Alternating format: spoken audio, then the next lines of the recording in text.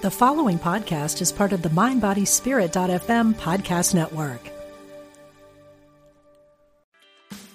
Meditation doesn't have to be a solo practice. Meditation is more fun with friends.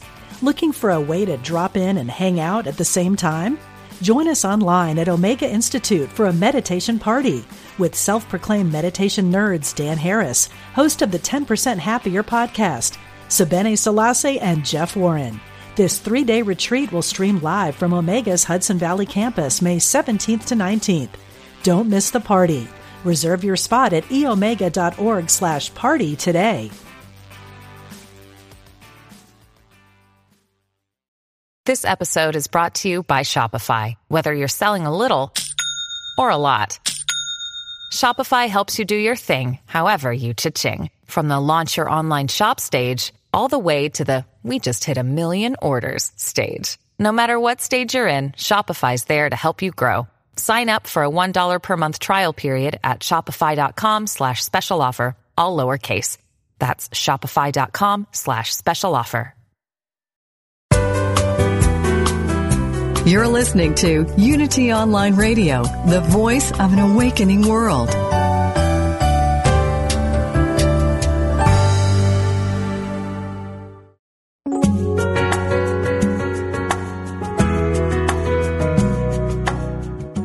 Welcome to Spirit of Recovery, where spirituality and recovery meet, with Reverend Anna Schaus, Ph.D. Now, here's your host, Reverend Anna Schaus. Welcome to Spirit of Recovery, the place where spirituality and recovery meet, where we support your spiritual growth in recovery. My name is Anna Schaus, and I'm your host, and I want to thank all of you for joining us today. I'm very glad that you're listening. And thank you so much for your participation with us here on Spirit of Recovery. Thank you for liking the Spirit of Recovery Facebook page. It's great to get those likes every week and to know that you're aware of what's happening here on Spirit of Recovery. And I want to thank you also for letting your friends and the people in your recovery community, your Unity community, your other spiritual communities, your family members know about us here on unityonlineradio.org.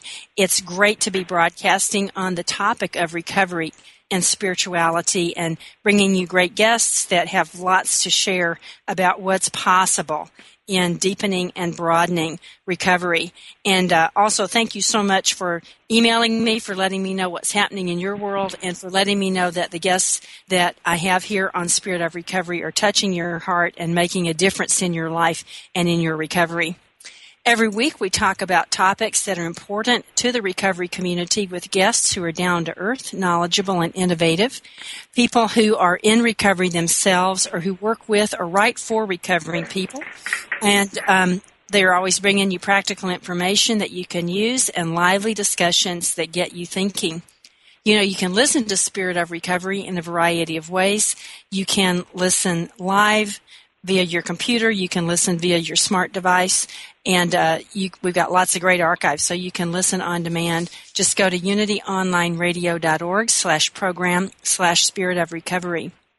I want you to know that also if you would like to financially support Unity Online Radio, and that helps support the production of Spirit of Recovery as well as the other great programs that are on here, you can donate to Unity Radio. Text Unity Radio 72727 from your smartphone.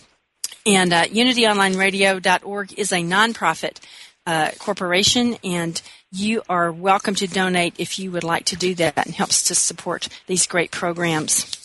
I want you to know that the Spirit of Recovery is a welcoming place, so that if you're a person in recovery from any kind of an addiction, if you're the family member or friend of somebody that's got the disease of addiction, and maybe you're in your own recovery as a family member or friend or not, maybe your loved one is or isn't in recovery, wherever your situation is, if you're just curious about the process of recovery and you're looking for information, I'm very glad that you're listening, and you're very welcome to participate here on Spirit of Recovery. You can email in or phone in a comment or question for my guest if you want to, and just glad you're here. We're a very welcoming place. Again, my name is Anna Schaus, and I'm your Spirit of Recovery host. I'm a Unity minister and an addictions counselor, And I'm also a person who has in my own circle of love and friendship many people that have the disease of addiction. And this month of May 2015, 34 years ago, those relationships were a catalyst that got me started on an active path of personal growth and spiritual development. And I am so grateful for that, and grateful to be celebrating these years as a family member and a friend that's walking this path. And ever since then, my walk has been an integration of unity and recovery principles, and that walk transforms my life on a daily basis, whether I want it to or not. And I am grateful, and it keeps me growing. So thank you for listening, and thank you for unityonlineradio.org for giving me the opportunity to share these ideas about spirituality and recovery with you, and to bring you great guests and to hear what's happening in your spirituality and recovery walk. So today, our topic is Sober Summer, Teens Staying Connected to Recovery.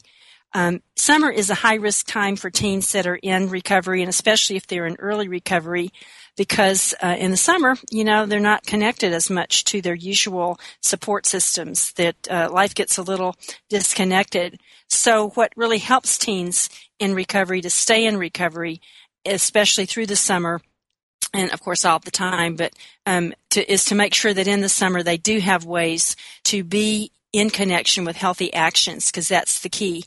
Sober Summer is a program that is sponsored by Teen and Family Services, also known as TAFS, that's capital TAFS, which is a wonderful nonprofit organization in Texas.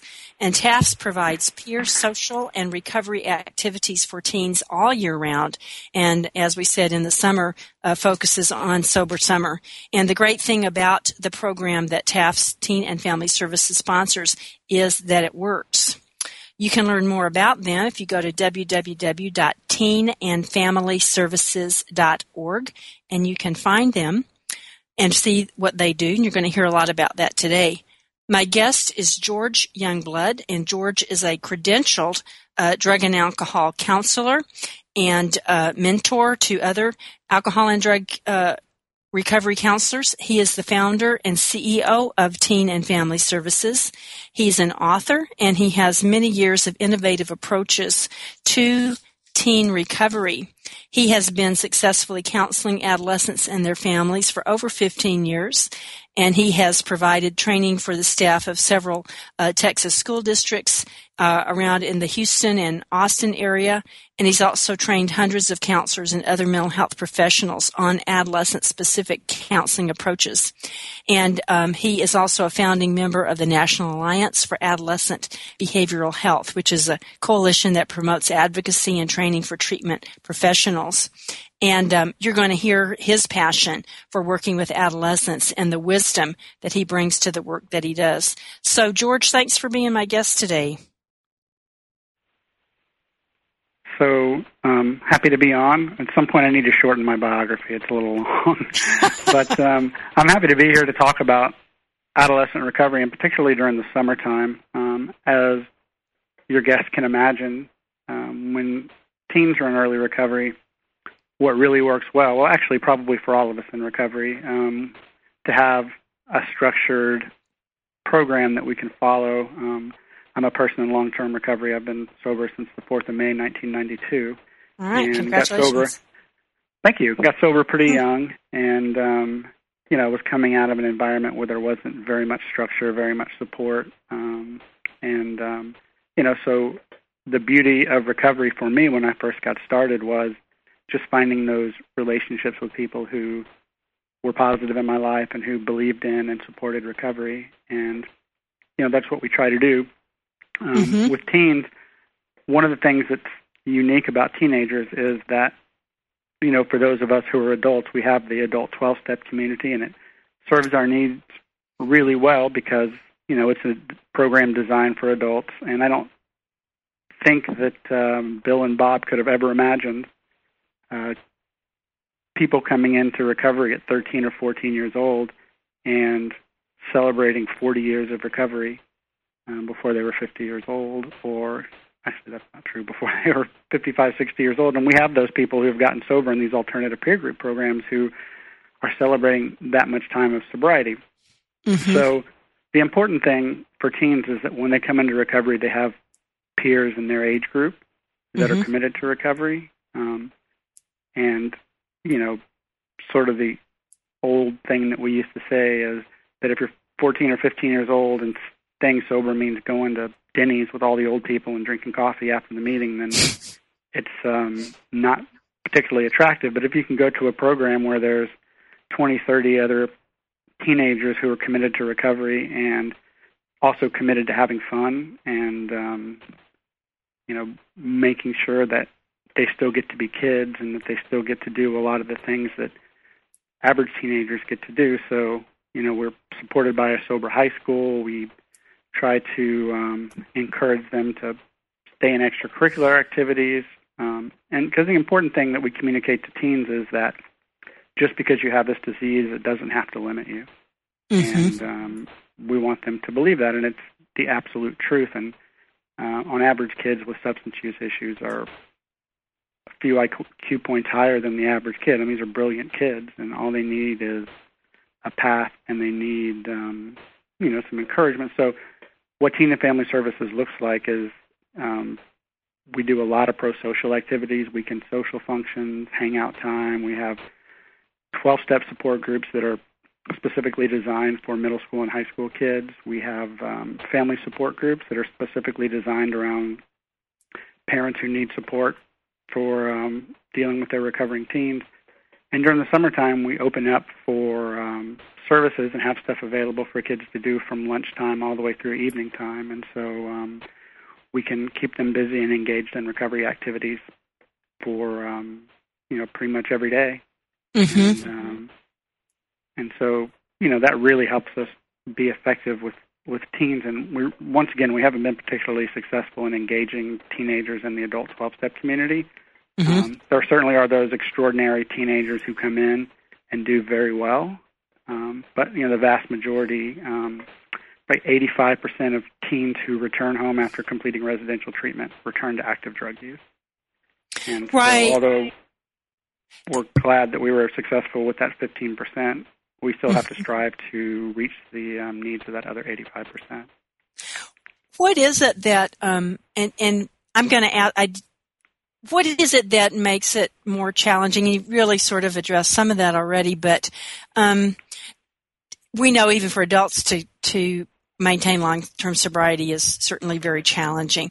What are some of the additional factors for teens? And also, maybe some people think, a teenager can't really be addicted, that's not, so what do you say about all that?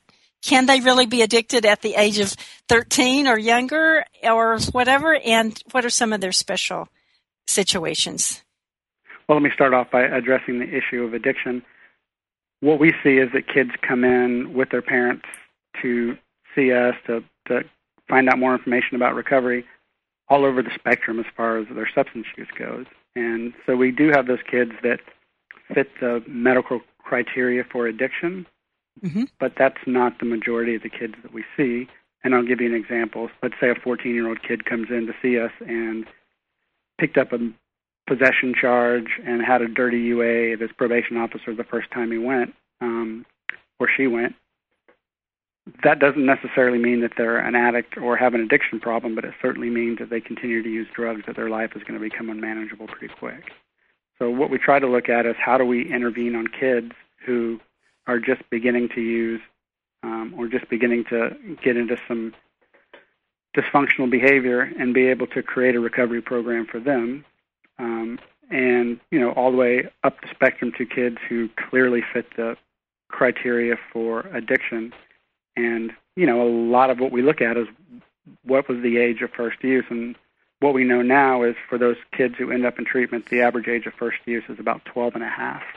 Mm-hmm. And so, we get those kids at 13, 14 years old who may have been using for a year or more by the time we see them. Drug addiction progresses faster in teenagers. And one of the things to consider is, what we're talking about is not a fully formed adult brain. And so they're certainly more susceptible. And drug use in adolescence creates emotional, intellectual development issues. Mm-hmm. And so an example of that is if a kid starts smoking marijuana at 13, 14 years old, gets the treatment at 17 or 18, emotionally they're probably still functioning at about 13 or 14 years old. The scary thing for those of us that are adults is if we started smoking marijuana at 13 or 14 years old and come into recovery as adults, in a lot of ways emotionally we're still sort of functioning at that 13 to 14-year-old level. So we have to take that into consideration. We have to take in those developmental issues into consideration. We also have to take into consideration that teens need a peer group. And adults certainly do, but one of the things that's happening as teenagers get older and older is they're individuating from their families. Mm-hmm. And so, we need to create those opportunities peer group-wise to give them a chance to sort of bridge that gap between their parents and becoming functional adults. And so they have that specific need as well. And so we also are looking at educational needs and making sure that we support them in getting their educational needs met. And so, those are a lot of issues. And plus just dealing with the family dynamic, because as much in adult 12-step programs like Al-Anon or other family programs, we talk to parents and family members about detaching from the person who's the active addict. But when you're a parent, you can't really do that 100% because you're still obligated to parent your child. And so it's not just about addressing the need of the teen, it's about addressing the need of the entire family and helping parents figure out ways to effectively parent their kids who are in early recovery. Right. What are some of the things, I mean, backtrack a little bit, that you do? How do you work with those teens that and families that come in and you say the teen is starting the risky behaviors, but they don't really meet the criteria for addiction? What are some of the ways that y'all address that? Well, we still want to engage them in the alternative peer group program because, for kids to make a change, they have to be associated with the peer group who is focused on positive behavior, because we know what continues to pull teenagers into the drug-using lifestyle, which in turn progresses their drug use is associating with other kids that are drinking or using drugs.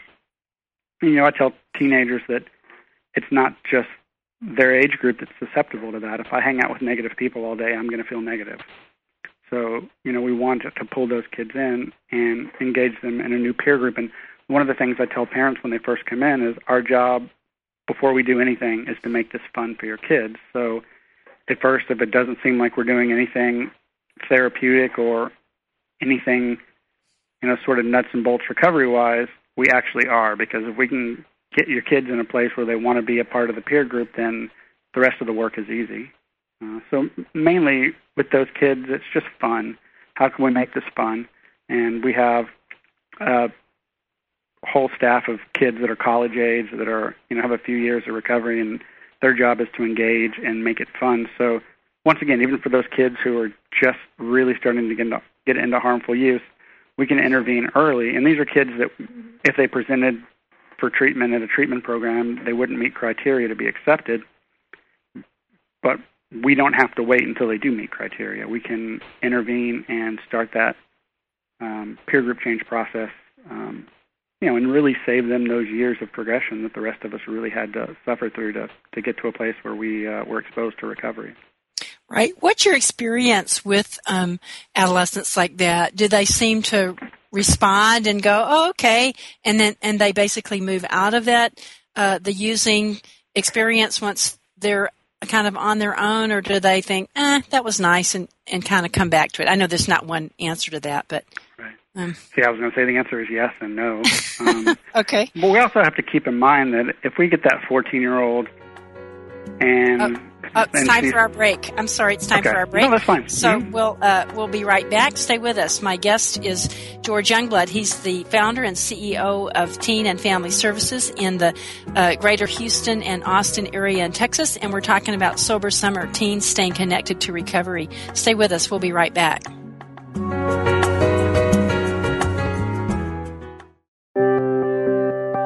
Unity Online Radio brings you inspiring programs on a variety of spiritual topics. Giving to the network is now easier than ever. Simply text Unity Radio to 72727 from your smartphone. You can make a one-time or recurring donation. Your gifts help us offer enriching spiritual programs that reach listeners around the world. Text Unity Radio to 72727. Thank you for your support.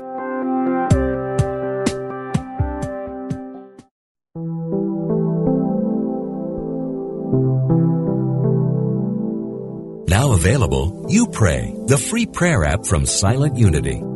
For more than a century, people from all over the world and all walks of life have turned to Silent Unity. With You Pray, our confidential prayer support is easy and convenient to access. With You Pray, you can send your prayer directly to Silent Unity. You Pray also includes affirmations you can share with family and friends, plus audio meditations for your prayer time. For more about the free You Pray app and links to download, visit silentunity.org/app. That's silentunity.org/app.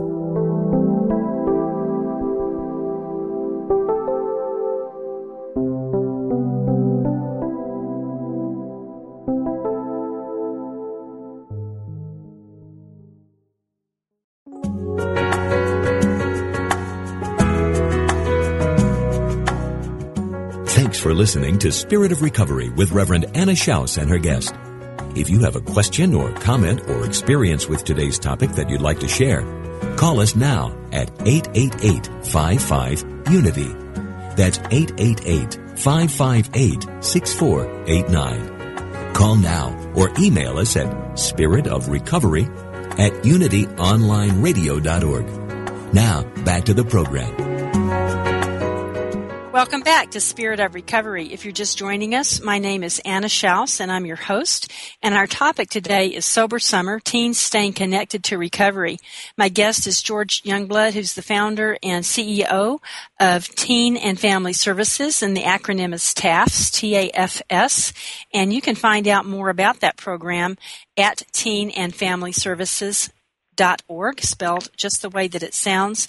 And TAFS does lots of things working with adolescents, has a very successful program getting adolescents engaged in with their peers in activities that are positive and fun and recovery-oriented, and has that spiritual component as well.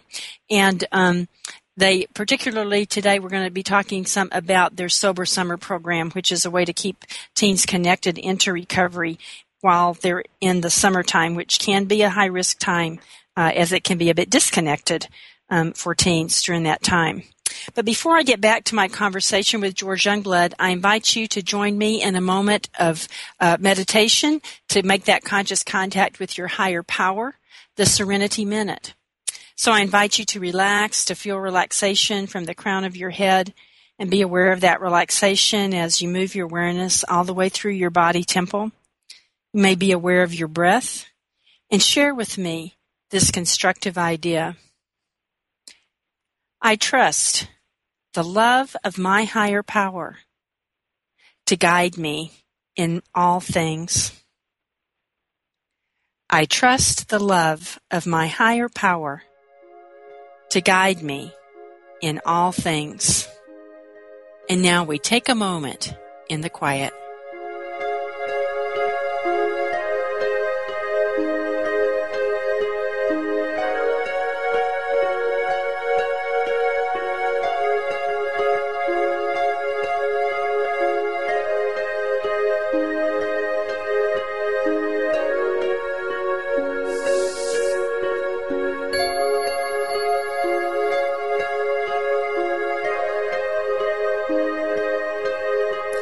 Thank you, friends, for joining me in the Serenity Minute, and I trust that that was an opportunity for you to tune in to a constructive idea and make conscious contact with your higher power as you understand it. And so now I'm back to my conversation with my guest, George Youngblood, and we're talking about Sober Summer, Teens Staying Connected to Recovery, and all things about teens and recovery. So, George, before the break, you were talking about what may occur with those teens who come in and maybe they don't meet the criteria for addiction, but they have started doing some risky behaviors.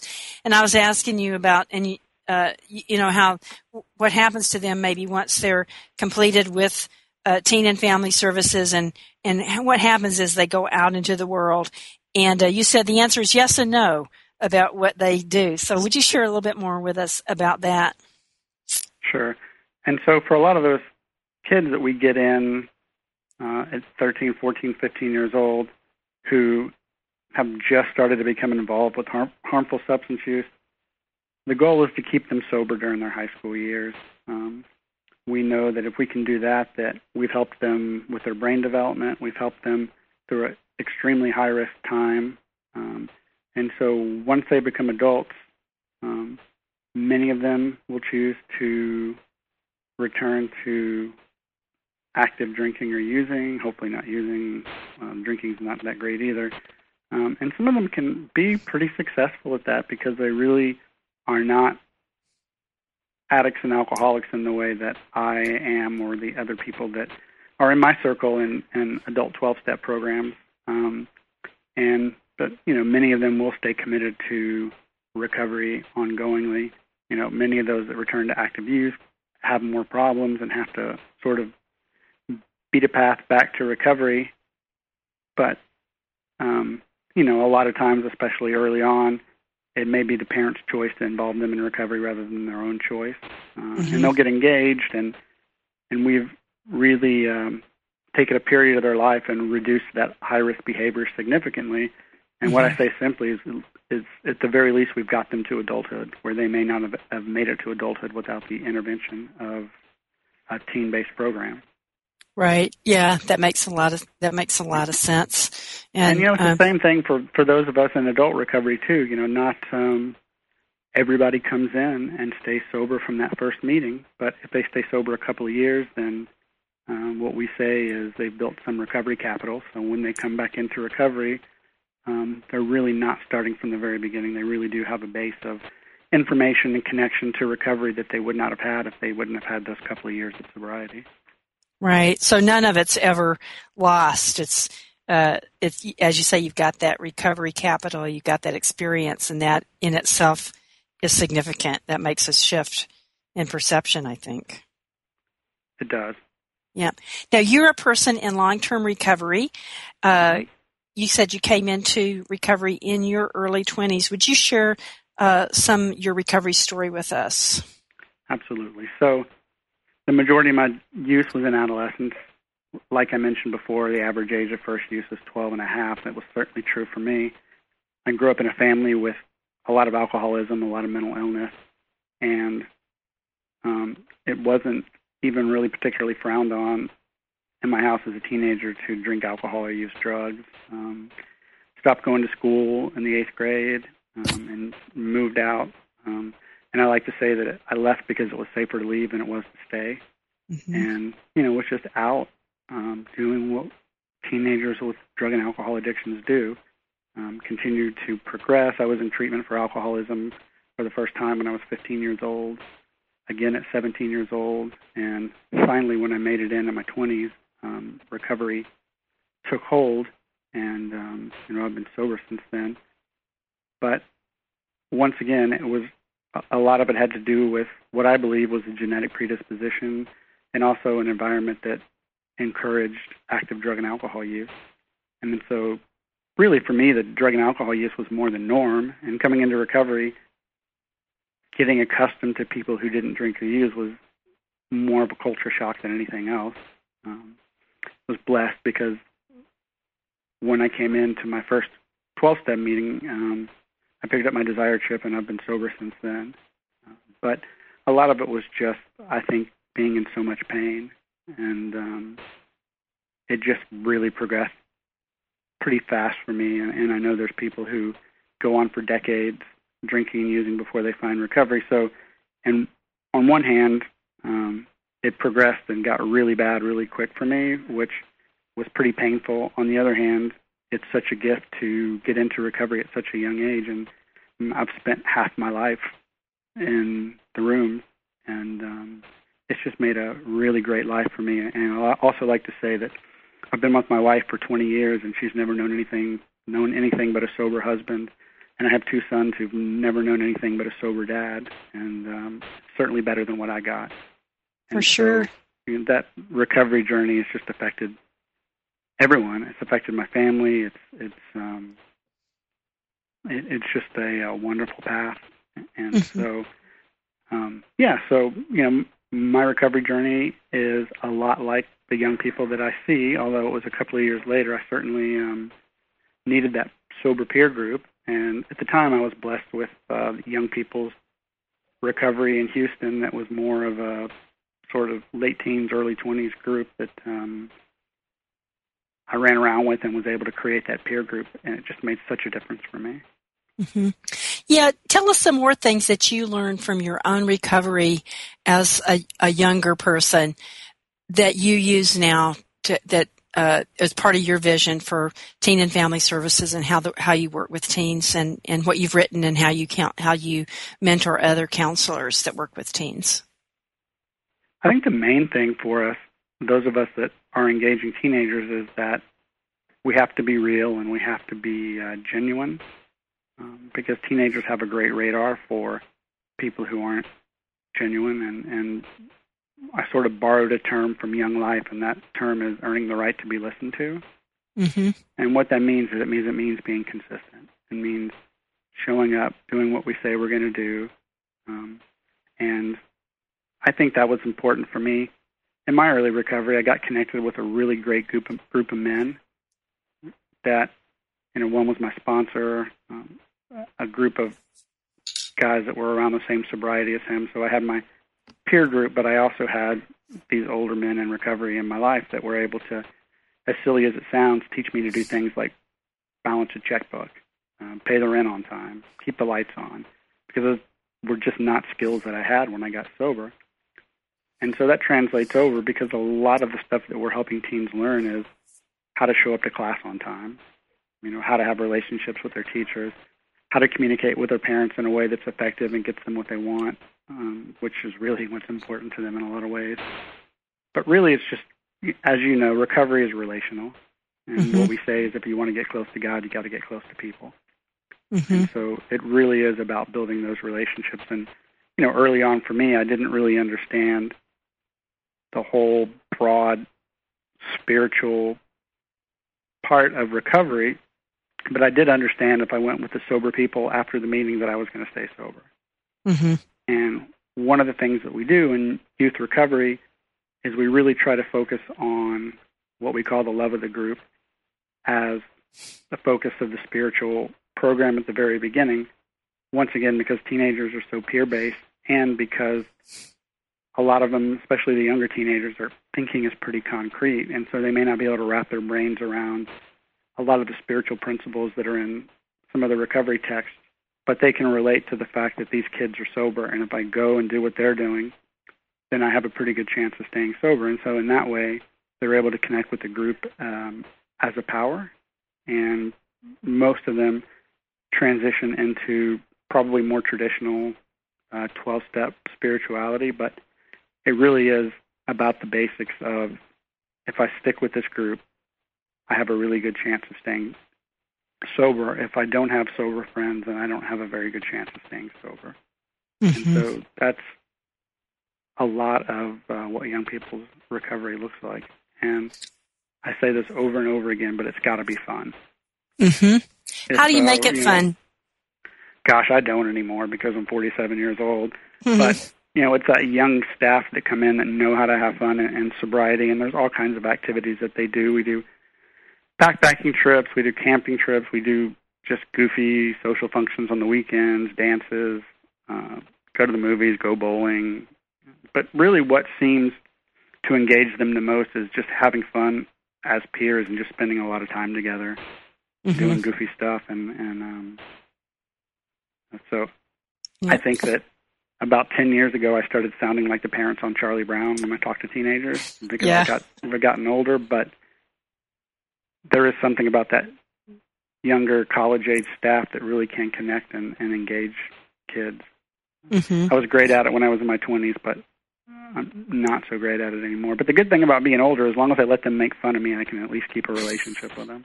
That's right. You have to roll with the changes, I guess, huh?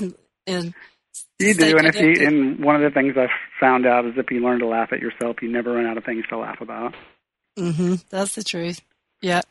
So the Sober Summer program, have you been doing that all the time at Taft's, or is this a newer idea? This basically, I'm guessing, sort of a stepped up way of connecting teens when they're not in school. Is that it? Or tell us a little bit more about Sober Summer. It is, and I wouldn't say this in front of the teenagers because it sounds so goofy, but it's sort of like summer camp for kids in recovery. Mm-hmm. We do a lot of 12-step recovery, a lot of social functions. We take the kids on a backpacking trip every summer for a couple of weeks in Colorado. We, have stuff available for the parents. We have our centers, which if you go online, you can take a look at the pictures of our recovery centers. And, there's rec equipment, there's video games, there's tons of stuff for them to do if they just want to come and hang out. It serves a couple of purposes. One of them is that it keeps them busy during the day because, as a lot of us know, boredom is sometimes not great for our recovery when we're early in recovery. Mm-hmm. The other benefit for parents is that at least they know where their kids are during the day. Because for parents of kids in early recovery, in the summertime you go to work and there's that 9 or 10 hours that you're gone from the house and you just really don't have any idea what your kids are doing or where they are. At least if you know they're somewhere with a recovery program and accountable, that you can feel okay, that they're gonna be okay. Mm-hmm. So don't tell any teenagers I told you that, but it's like summer camp for teens in recovery. All right. I don't think there's any teenagers listening to us, but there might be. It's not summer camp, but it is summer camp. Right. Yeah. It's great. So I'm curious about what gave you the initial idea. Obviously, you're talking about your passion and your experience, but how did you get started with Teen and Family Services and get that going? Because that takes a lot to start a whole organization and a whole program, even when you're passionate. So how did you get it going? It's one of those things where I didn't know what I didn't know. That sounds a little strange, but because I was a little bit naive in the beginning about starting a business, I didn't know any better other than to just charge forward and trust God. And I really do think that God's had his hand in Teen and Family because it certainly hasn't been that much about me. It was really just taking a look at the services that were available at the time for teenagers. I've been working in a treatment program for about 8 years before I started Teen and Family and just sort of had this vision for ways that we could do it better. Mm-hmm. So I was lucky enough or blessed enough is another way of saying it, to get a few of the right people in place when we started. And it's just developed since then, and I really believe strongly in what we do, and I think as long as we're focused on doing what's best for families, then everything else just seems to take care of itself, and we're continuing to expand and just looking at opportunities to help more teens, and we're actually celebrating the 13th birthday of Teen and Family tonight at an event. So it's been amazing that it's been 13 years. Congratulations! Thank you. And we've been so happy to be in Austin and serving the community up there. We have a couple of locations in Houston and just more national interest as well. So I think as part of the new recovery movement that started in the last few years, that it's an excellent opportunity to just keep growing and helping replicate and serve more kids and more communities. Yeah, I was going to ask you about that, because we have listeners that are around the United States and some even overseas. If people are interested in finding other adolescent services that might use that peer group and kind of like you do, where is there much available, or how would they find that in their locale? Well, I think that doing the research in your community is important because every community is unique and every community has different recovery services available. We're certainly interested and available to help people replicate the teen recovery programs like Teen and Family Services in other communities. It's one of the visions that we have for Teen and Family is to make ourselves available for other communities to grow and establish teen recovery in their community because it is so important and it is so unique. And when we get sober as adults, we really don't realize how much difference there is between getting sober as a teen and getting sober as an adult, and having stuff available to meet those specific needs. And what we found, though, a lot is that there are pockets of community support in different areas that you may not know about unless you're in the treatment or recovery community. And so for those people who are interested, doing some research about what's in your community, sometimes you can turn up things that you wouldn't even know were there. Mm-hmm. And Great. so, one of the goals of the recovery movement is also being able to network programs and share ideas and help create new opportunities to provide recovery services.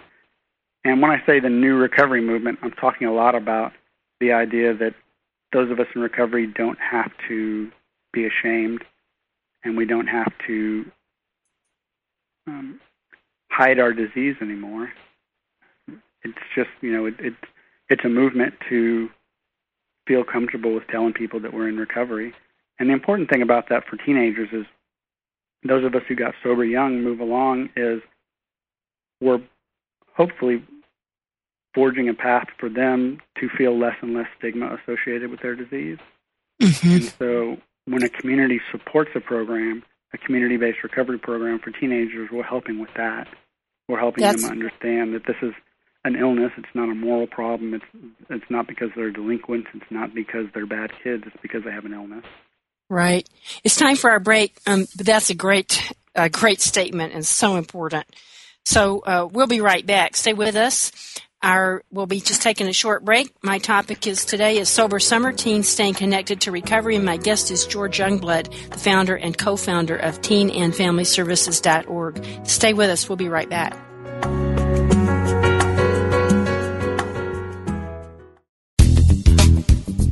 Hello, listeners. Did you know we've gone mobile? That's right. Your favorite Unity online radio programs are available on your mobile device. Now you can take us with you wherever you go. Using apps from Live 365 or Stitcher, you can listen to Unity online radio live or on demand. To learn more, visit www.unity.fm and click on mobile listening.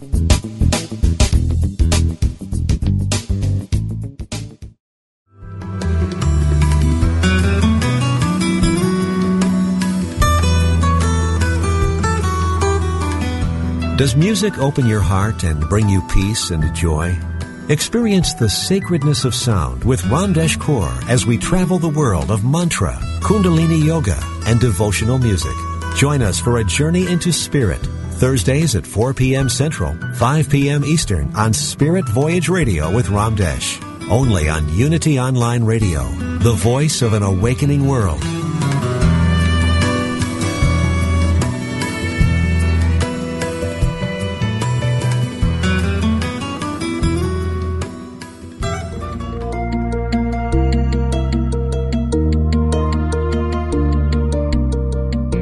There is a high cost to playing it safe. You have the power to overcome obstacles in your path and create positive changes in your career and personal life by taking smart risks. Move ahead with faith, confident that whatever the outcome, you can handle it. Don't you deserve more? Gain tools, tips, and insights when you listen to Dare to Live Fully with Helene Lerner and her guests, Thursdays at noon Central Time.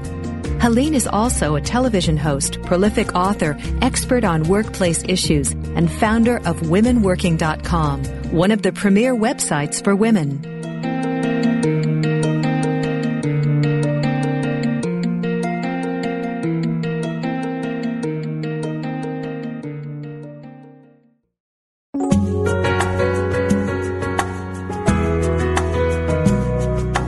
You're listening to Spirit of Recovery, the place where spirituality and recovery meet, with your host, Reverend Anna Schaus, Ph.D. And now, here's Anna. Welcome back to Spirit of Recovery. If you're just joining us, my name is Anna Schaus. I'm your host.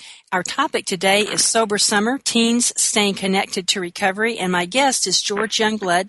George is the founder and CEO of teenandfamilyservices.org, and you can look them up online, just spelled just the way it sounds, teenandfamilyservices.org.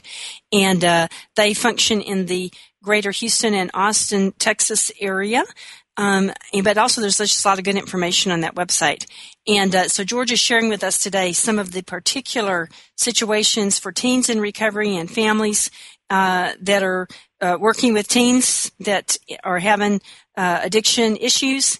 And he's got lots of experience with that. So he's sharing some great stuff with us. So, George, before the break, you were talking about certainly how hopefully part of the thing that adults that are in recovery can do is to keep reducing that stigma, keep really letting people know this is a disease, not a moral failing, and open up some more space for teens to be in recovery and live in long-term sobriety. So if one is a family member, an adult, a parent, a grandparent, an aunt and uncle, a family friend that sees a teen that is having some problems with risky behavior, with substance use, what do they do? What can they do to help? I think one of the challenges for parents is knowing when it might be bad enough, so to speak, to intervene. And my philosophy is if you suggest or if you suspect there's some kind of issue, if something just doesn't feel right, it's not going to hurt anything to get in and talk to somebody about it.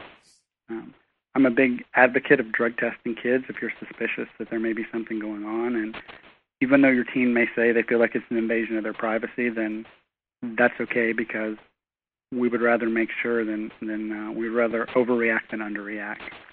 And, I just feel like that's so important. And, if they're not using, then they shouldn't have any problems submitting to a drug test. And I know it's a controversial issue, but I think we've just got to stay diligent.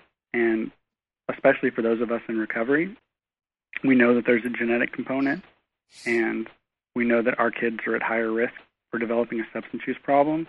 I have two sons, a 7-year-old and a 9-year-old, and I'm somewhat in denial that they're ever going to be teenagers, but the years are creeping up pretty close, and I need to talk to them, and I do talk to them about the fact that, we have this issue in our family and that they're at higher risk, and I just take every opportunity I can. I don't think kids are ever too young for us to talk to them about what goes on in the world, because there's a statistic that our kids are hit with 1,000 or more pieces of advertising a day, a lot of it alcohol and drug related. And so it's not just our challenge against the genetics, it's also our challenge against the society that we live in. And once again, if you suspect anything, if something just doesn't feel right, lose an hour or two of your time and go talk to somebody. And when I say lose it, you're not really losing it, but it's okay to overreact if that ends up being what you're doing. And take it seriously. Take it seriously every time. I think it's great to give kids consequences the first time or so that they get in trouble, but if one of the things we look for is continued use in spite of consequences. And so if you have a kid that gets in trouble for drinking alcohol, has consequences, then you find that they're drinking alcohol again or using drugs again, then that in and of itself is some kind of a problem. Doesn't mean they're an addict, doesn't mean they're an alcoholic, but it certainly means that they're unable to change their behavior in spite of consequences. And so I just say reach out. I think that those of us in recovery can also think that because of our personal experience that if our kids are using or drinking, that we're going to know it because we have so much experience. But the truth is that we're just not objective when it comes to our kids. There's not any real magic in counseling. Honestly, the only magic is that the counselor is objective and can see things from a different perspective. And just having someone shine the truth on that perspective can change everything. And so, part of removing the stigma is not being ashamed to reach out for help. And certainly not allowing our embarrassment or our shame about our kids keep us from reaching out and getting them help. Because, the risk is so high and the consequences can be so high that it's just worth the risk of intervening too early. Thank you. That's an important message and a powerful one. Very powerful. Now, tonight, as you said a little bit ago, you're celebrating the 13th birthday of Teen and Family Services, and it's also a graduation ceremony. So it's a celebration for teens that are in the recovery process. Share with us some of what you're celebrating tonight. Yeah, I appreciate you asking me about that. We have 22 high school graduates that will be celebrating with us tonight. And I'm sure, as your listeners can imagine, teens with substance abuse problems graduating from high school is a huge accomplishment. And it's an accomplishment for any kid, but especially for those in recovery. And I'm proud to say that every single one of our high school seniors graduated this year. And 20 out of the 22 already have college plans in place. They're attending colleges like Texas Tech, University of Houston, University of Texas, Austin, and those three colleges, along with many other colleges, have recovery programs on campus for teens. Mm-hmm. And so we're able to, start building recovery relationships with these guys as early as 14, 15 years old and provide them a recovery community all the way through graduating from college. We also have a couple of college graduations, some kids that came back to celebrate their college graduations with us tonight. It's just amazing watching these kids. We have 2 kids in medical school right now. We have 2 kids that finished their master's degrees last year. To be able to see them take the gift of recovery and turn it into something so significant and so meaningful in their lives is, it's the best part of my job. Mm-hmm. Yeah, I love that. It's what an inspiration that is for the younger teens to see that it's possible, that you can stay in recovery and your life can really be constructive and meaningful to you. It's incredible. And I think, once again, that's part of the movement, the removing the stigma, is being able to have teens in recovery who become doctors, become professionals in many different fields, who become musicians, entrepreneurs. The great thing about recovery as a teenager is it really does open up this whole world for you. And once again, you don't have to go through the years and years of wreckage that a lot of people in recovery have to go through before they get the gift. And mm-hmm. And they're just removing the stigma. And the great thing about it is that they're just refusing to have that stigma. They are. They're just not going to have it. And so many of them are willing to stand up and talk to anyone about the recovery, to go to Austin and talk to people who are making decisions on legislation, going to Washington, D.C. and doing the same thing, advocating, going to offices of congressmen and senators and telling their recovery stories to hopefully influence policy that will make the path easier for those who are coming up behind them. Mm-hmm. Yeah, it's going to be a different world, I think. And say in 25 or 50 years, it's fabulous. It's fabulous. And even in the 23 years that I've been sober, so much has changed from when I walked in the doors of recovery to what our world is like now as far as it relates to recovery. And I've actually been pleased to some degree with some of the media coverage very recently about mental illness and substance abuse, because we're starting to not get that sensationalized picture of, pictures of people inebriated or just sensationalized stories. We're legitimately starting to get real recovery stories, which is so much different than what we've had in the past. Because if you look at the media historically, when it comes to coverage for people that have our disease, it tends to be sensationalized. It tends to be shaming and stigmatizing and more of a train wreck story than actually a recovery story. Mm-hmm. And so it's such a blessing to start to see recovery stories told rather than stories about the wreckage. For sure. And just as we're kind of reaching the end of our time here, but I want to be sure to ask you about this. You're actually involved in a new movie that's being made, a documentary about adolescents in recovery.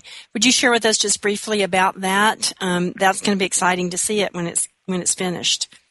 It will be. It's a movie called Generation Found, And you can actually look it up online, and there's a movie clip that you can see a little bit of the way the movie is going to be structured. But a lot of it is just following the stories of several young people in recovery, and from engagement in recovery through high school graduation, through college, and really getting to hear what recovery looks like from their perspective. But also a lot of adults who have supported the adolescent recovery movement. And as strange it is to people who don't know this, Texas is really sort of the hub for all things teen recovery. There's more services in Texas for teens in recovery than there is anywhere else in the world. And, and I think that people who have participated in that should feel really proud that Texas is the state that's leading the charge and making sure that teens who reach out for help, or families that reach out for help, have some way to get plugged into recovery.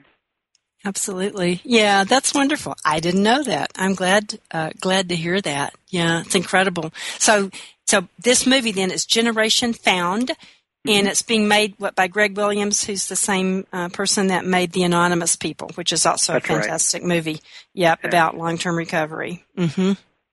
And I think people are going to be amazed to listen to stories of adolescents who've got years of recovery. Mm-hmm. Kind of puts it in a whole different frame, doesn't it? It really does. Yeah.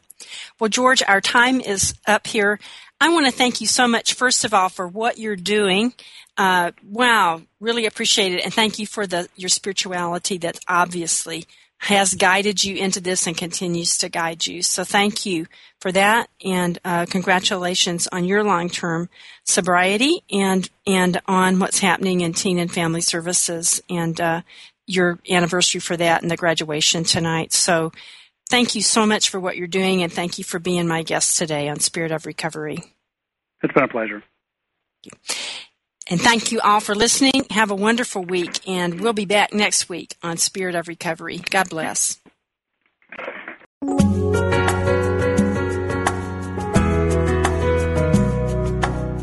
Thank you for listening to Spirit of Recovery with Reverend Anna Schaus, Ph.D., and her guests. Join Anna and her guests live every Tuesday at 4 p.m. Central Time for down-to-earth ideas about keeping spirituality at the heart of your recovery. This program is brought to you in part by Soul Matters Ministry, committed to bringing light to the soul. Online at soulmatters-spiritworks.org.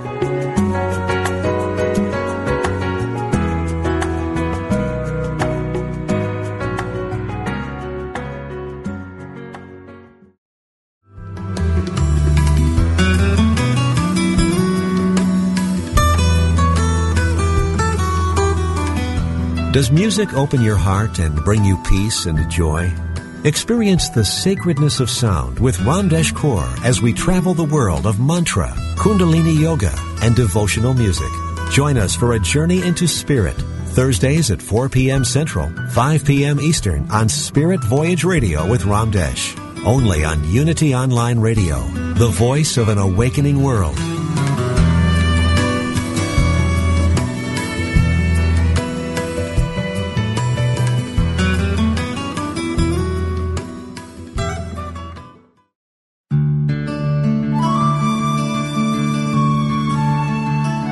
In quiet moments of prayer, let go of any concern.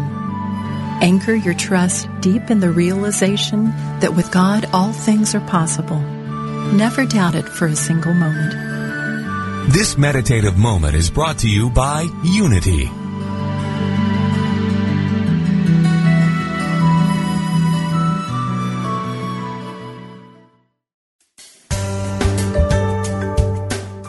Have you ever considered that everything you think, say, and do is a prayer to the universe? What would your life be like if you activated the power of yes?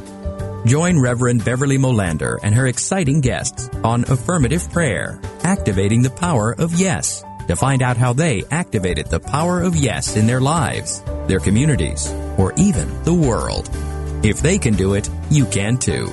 Listen to Beverly Molander and her guests live every Monday at noon Central, 1 p.m. Eastern on Affirmative Prayer, Activating the Power of Yes.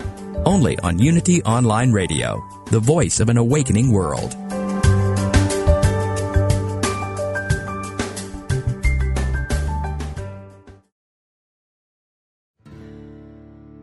Do you want to deepen your connection to the divine, speed up your progress on the spiritual path?